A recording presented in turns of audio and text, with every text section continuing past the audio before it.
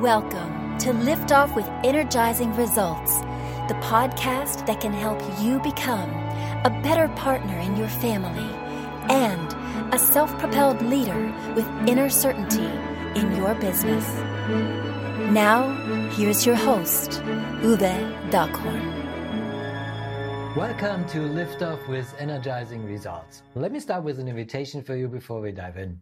This is a safe and neutral space here. The more open and honest you answer the questions that will come up to yourself, the more effective this will be for you. Sounds good? Okay, here we go.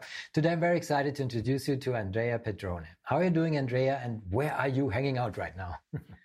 Thanks so much, Uwe. It's such a big pleasure being here with you today. I'm in London today, although I'm originally Italian. And I'm going to go to Italy soon anyway. So looking forward to it. Yeah, we already talked a little bit about that. So where we can meet in Italy, because I'm not close to Italy too. Wonderful. Andrea is an executive coach and change advisor, facilitator, and speaker. He helps CEOs and senior executives to lead and drive change, build transformational teams, and design winning strategies. Andrea hosts a popular podcast, The World Class Leaders Show. Andrea is originally Italian, as you just mentioned, and he lives in London in the UK. And I think your mission as a speaker to inspire and challenge the audience to change their thinking, disrupt the status quo, generate insights that can be immediately applied in their lives and organizations is remarkable. So I'm very thankful I can talk to you today, Andrea. Oh, thanks for such a nice introduction. Wonderful. So let's get to it. Yes. Shall we do it? Okay, cool. Ready. All right, so here we go. So the first thing I want to know is who's your ideal client and what's the biggest challenge they face? Yeah. So, my ideal client, as you say a little bit earlier, is really the senior leaders in organizations. So I primarily work with the CEOs and CXOs and their first leadership team, essentially, in generally speaking, a mid-sized, large-sized corporation. So the reason why I'm working with them, because based on my experiences, my education, my learning across all my corporate career, I realized that how much it's difficult to drive major transformation and change in the organizations. And right now is even a worse problem than before, because the level of uncertainty, the complexity, and then what happened to COVID has really made things much more complex than they were before. So what I see are the CEOs and leaders that now they don't have necessarily all the answers or the right tools and strategies to deal with such a high level of uncertainty.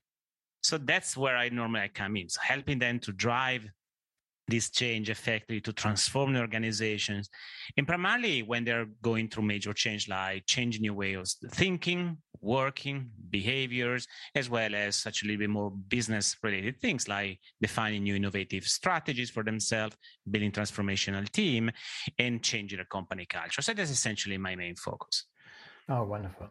So I understand. And I think that because you have these both sides of a perspective, kind of like being an executive for yourself, you might have had faced common mistakes that you made that you now can bring to your clients. So what are these common mistakes you and maybe they are making when trying to solve that kind of problem? Oh, totally. Well, I've been there. So I made my mistakes too about driving change and transforming the organizations when I led organizations. But I think if I need to pick maybe 2 or 3 big mistakes, the number one that comes to mind is clearly thinking that change is a kind of a quick fix. We need to, with maybe in a month, 2 months, maybe with one single retreat, one single meeting, one single workshop, one single intervention, you fix things. But when it comes to driving these changes, quick fix is not going to work. Never, honestly. So either you change the culture, the behavior, you make a new strategy.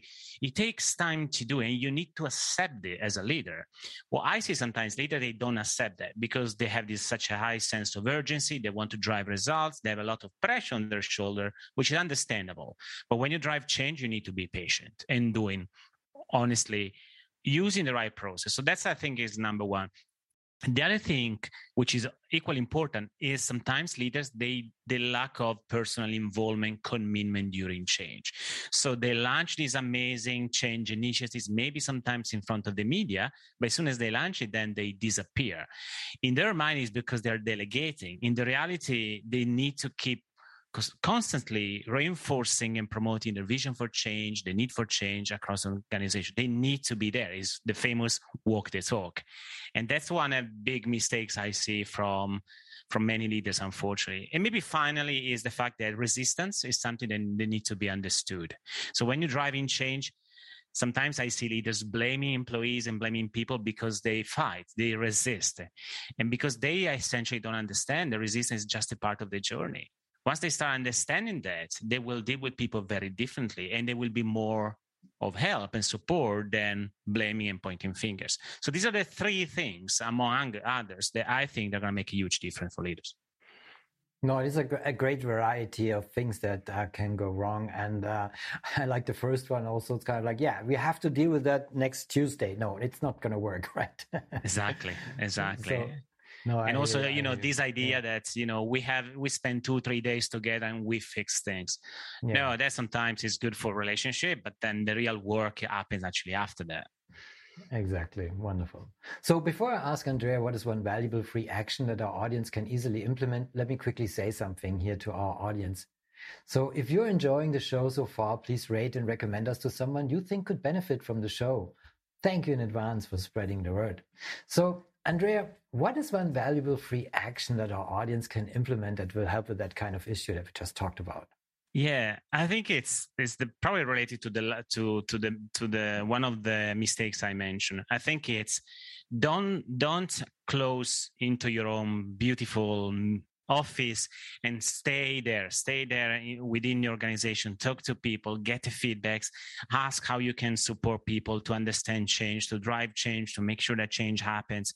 So don't hide. That's really the free big message. It's very easy to implement, and it requires clearly a different mindset sometimes. But if you really want to make a difference, that's the easiest thing that you can do. Be there, walk the talk to people, and make sure that you are the role model. So you change first so other people can change too. Well, essentially being a leader, right? And a leader leads. And Correct. It's not kind of like hiding in their office, so to speak. So yeah, I can see that. Correct. Right.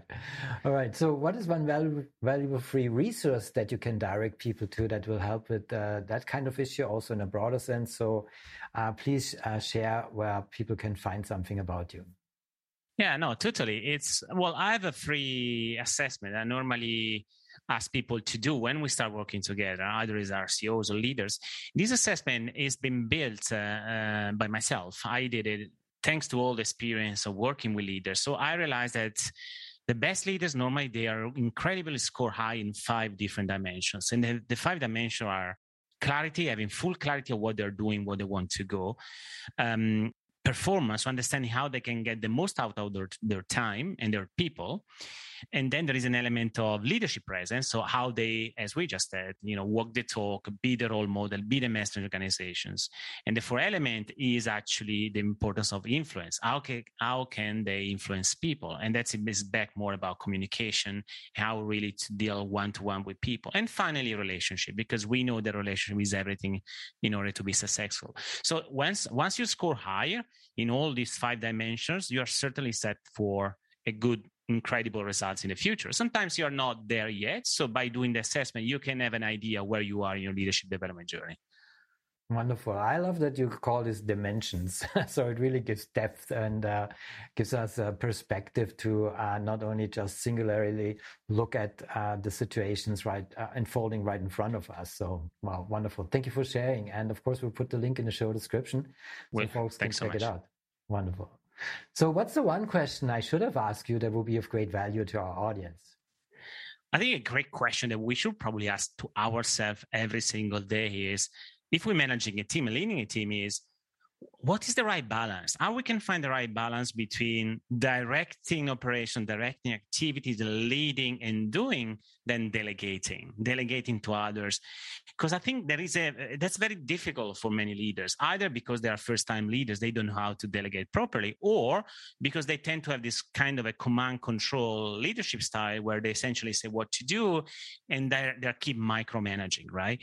So finding this balance is key. So I think that is a very important question to everyone. How do we know where the balance is? How do we know whether we are from one side or on the other side of this line? Because once we understand how to walk on this line, which is very unstable, if you like, but once you get this equilibrium, the balance, you know exactly when it's time to push and when it's time to pull. And that's, I think, is one of the most underrated skills the leaders should have.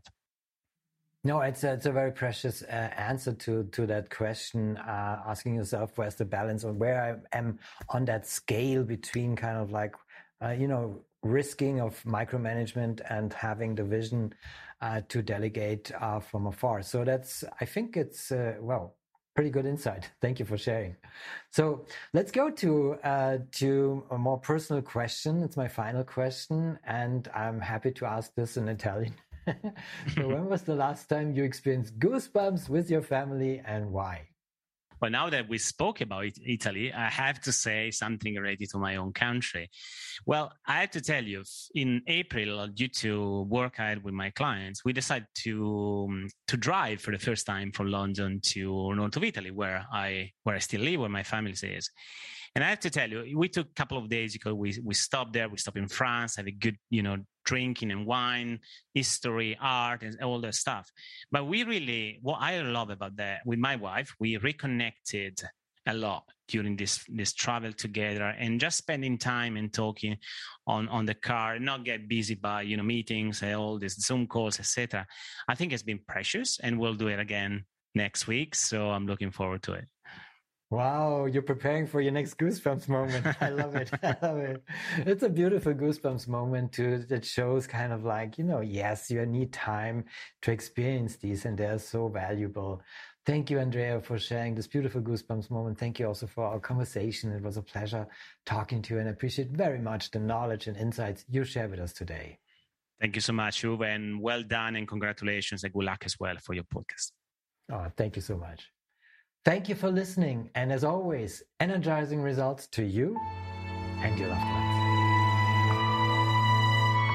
Thanks for listening. If you enjoyed the show, please rate and recommend on Apple Podcast, Overcast, or wherever you get your podcasts. You can also get more great information at uwedockhorn.com.